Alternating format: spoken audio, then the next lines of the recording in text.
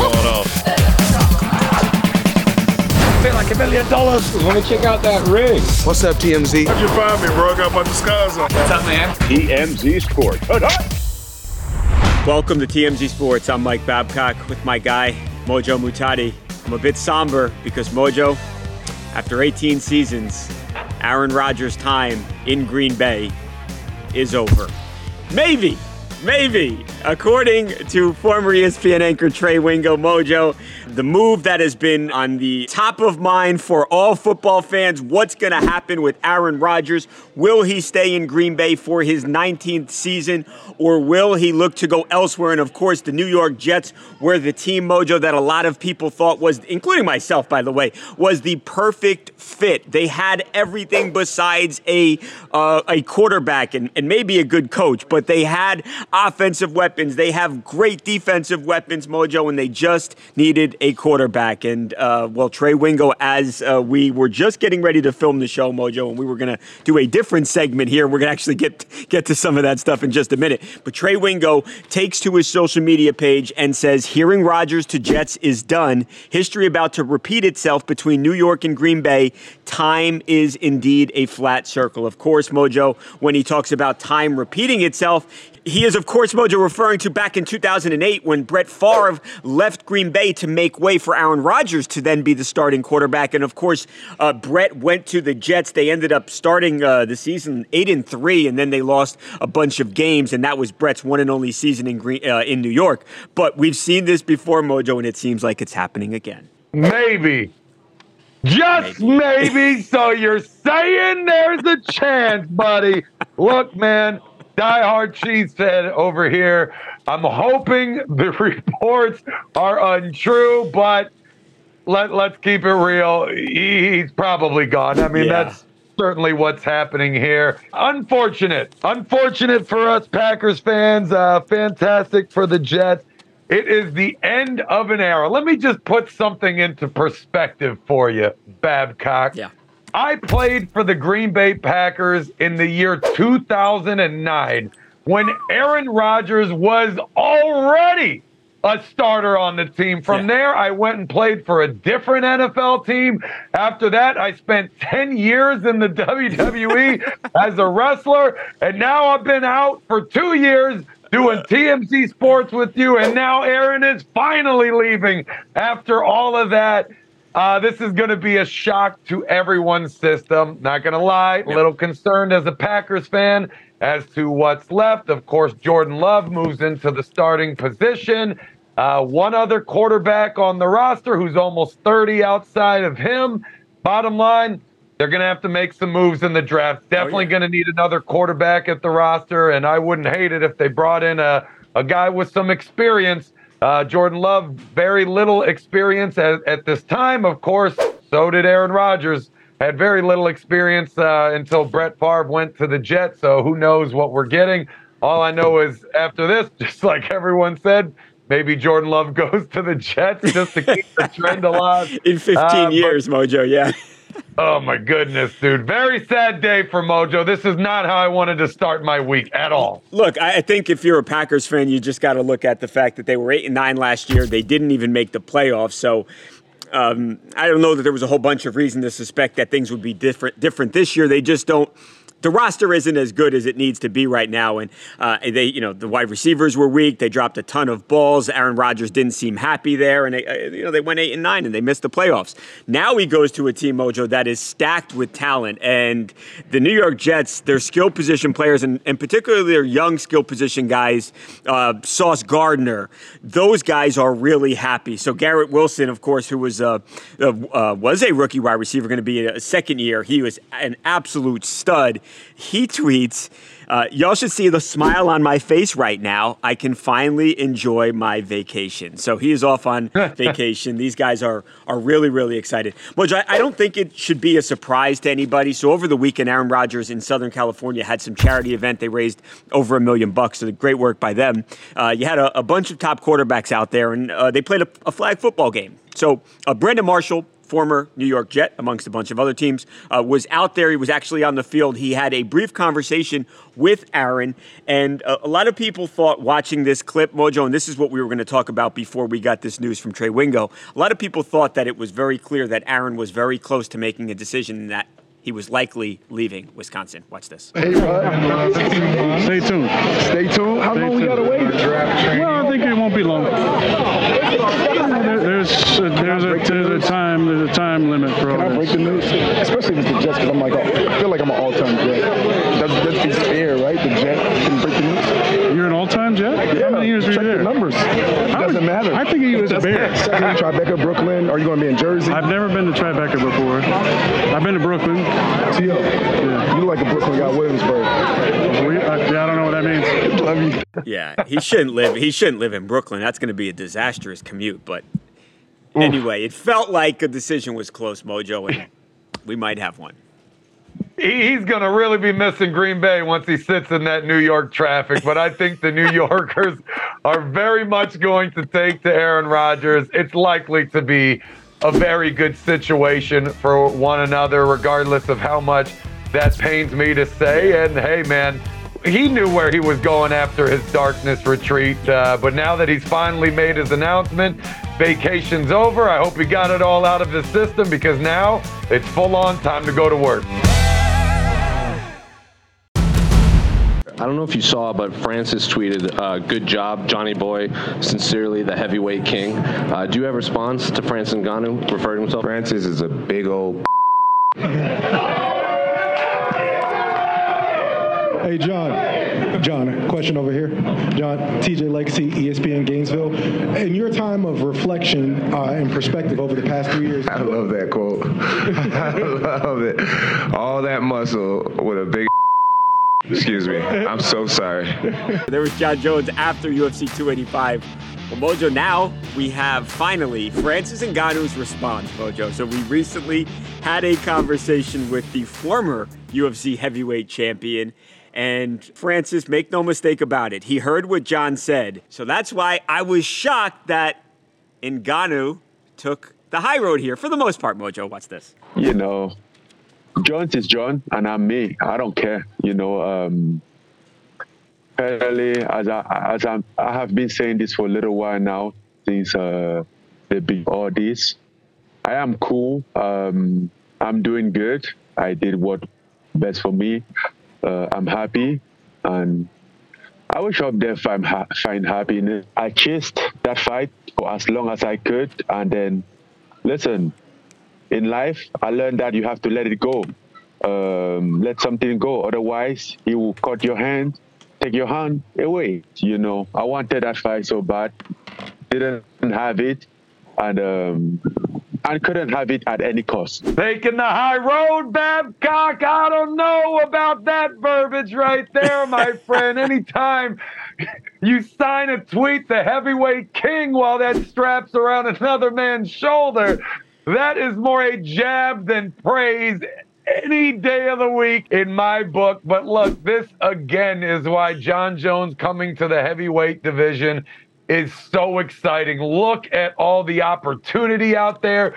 So many good matchups. I mean, look, a lot of people want to see John Jones and Francis Ngannou. That is going to be a fight for the ages. My goodness, the striking combos that we could see out of that one. I hope that fight would end by knockout, because that's certainly what everybody wants. But we also get John Jones and Stipe, the man who has the record for most heavyweight title defenses, the heavyweight GOAT of the UFC, in my opinion. Dude, both of these are incredible fights, but focusing on Ngannou now, after hearing his comments, he's planting a seed right now. He put it out there, he shot his shot, and now he's putting it to bed. It's not his time. He's not up next for the title, so I think this was just well done by him. Put it out there, let everybody know you're still interested and that this fight needs to happen at some point, and then back off. It's not your time. Don't blow all the steam on this now. The focus is on Stipe and John Jones. Save it all for when you're up next and you get to talk your trash and go all in with this thing, because eventually,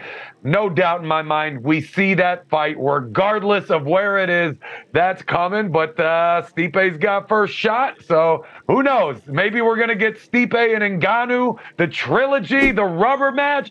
I still very, very much want to see that fight as they both have one win apiece. Again, man, with this little trifecta here, with this little triumvirate, shout out to Lucas Whitman and Edward Lewis. A lot of possibility here, man, and I am so thrilled to be a fight fan right now. I'm so excited about the heavyweight division. I haven't been this excited in a very long time. Coming up next in TMZ Sports, it's been a year since WWE superstar Big E broke his neck during a taping of SmackDown. Now the question is, will Big E ever return to the ring? He has not stepped foot inside a ring to wrestle since that accident. Well, we're talking to the former New Day champion. Will he ever return? Big E next, TMZ Sports.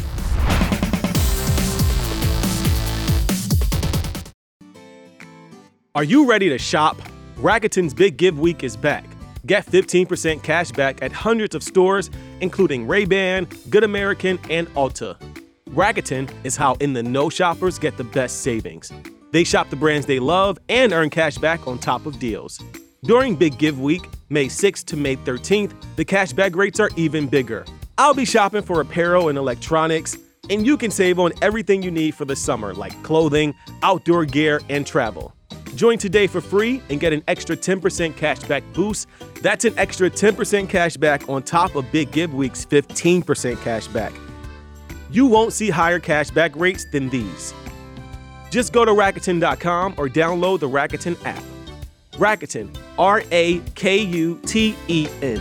Shoppers get it.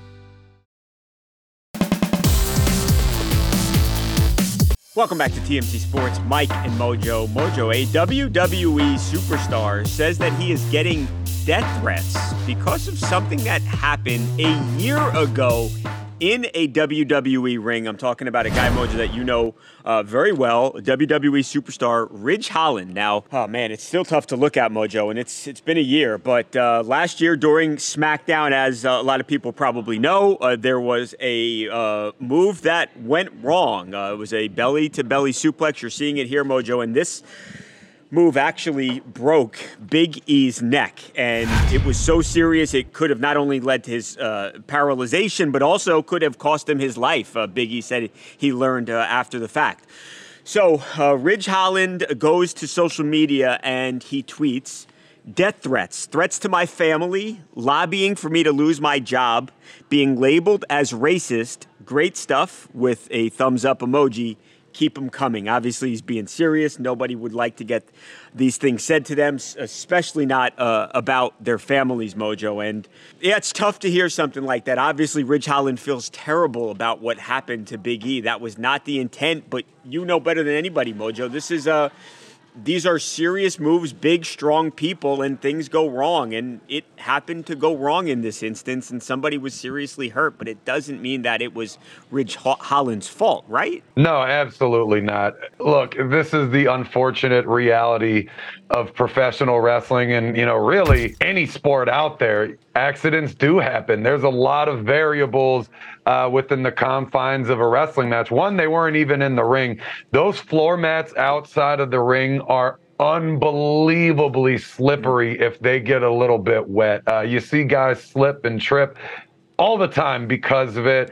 Who knows if there was a little bit of sweat on the mat? Who knows if a drink spilled in from a fan? You really never know the variables on the outside looking in. Even looking at the move, and again, just such a hard thing to watch. You can't ever really point a finger at either person and say that anyone made a mistake. Unfortunately, sometimes moves just go wrong, and I think that's what happened here. You haven't heard Big E point a finger at Ridge not once in the past year since this happened, and for such a devastating injury, one that's put him on the shelf for so long and might end his career, You got to think if he was upset, he would have probably voiced an opinion right now, or just not gone out of his way to highlight the fact that Ridge didn't do anything wrong, and these things just sometimes happen. And you hate to see the situation happen to not one but both of these guys. You'll never meet somebody that has a bad thing to say about Big E ever. Just such a nice person, a great teammate, a guy that came from football and definitely understands the team dynamic and always goes out of his way to do his best for anyone on the roster. Then you take Ridge into account, and this is someone I spoke with even today about this situation. I remember Ridge from when he first got signed in WWE, when he was just getting started in NXT, and I'd go train there on my off days from the road. I mean, this is a guy that always put in overtime, was always working hard, just a nice guy, never saw him in a bad mood or say a bad word about anybody. And you hate to see that this is the situation, that he's still a year later getting death threats, getting called racist and all these things. And at some point, you just got to shrug it off. In the beginning, this hurt when you see a buddy of yours laid out from an accident that you were involved with. Yeah. That's really tough. Hearing these tweets and seeing them stack up will weigh on you. But after a year, you got to separate entirely from it. A lot of people handle that in very different ways. You see what Ridge wrote here in the tweet, but you just hate to see it. And that's just the reality of Twitter. You're always going to have a bunch of idiots in there saying the worst things, and you just got to let it be. But great to hear that these guys are still in good spirits, that Big E is getting better. Of course, that's the most important part here. I'm glad you said that, Mojo. We actually have an update, because I think a lot of people are wondering what happens to Big E and his wrestling career. Does he ever get back in there? We were fortunate enough to actually run into Big E at LAX out here in LA, and we asked him that very question. Big E, what's going on with your in-ring future? Here's what the big man had to say.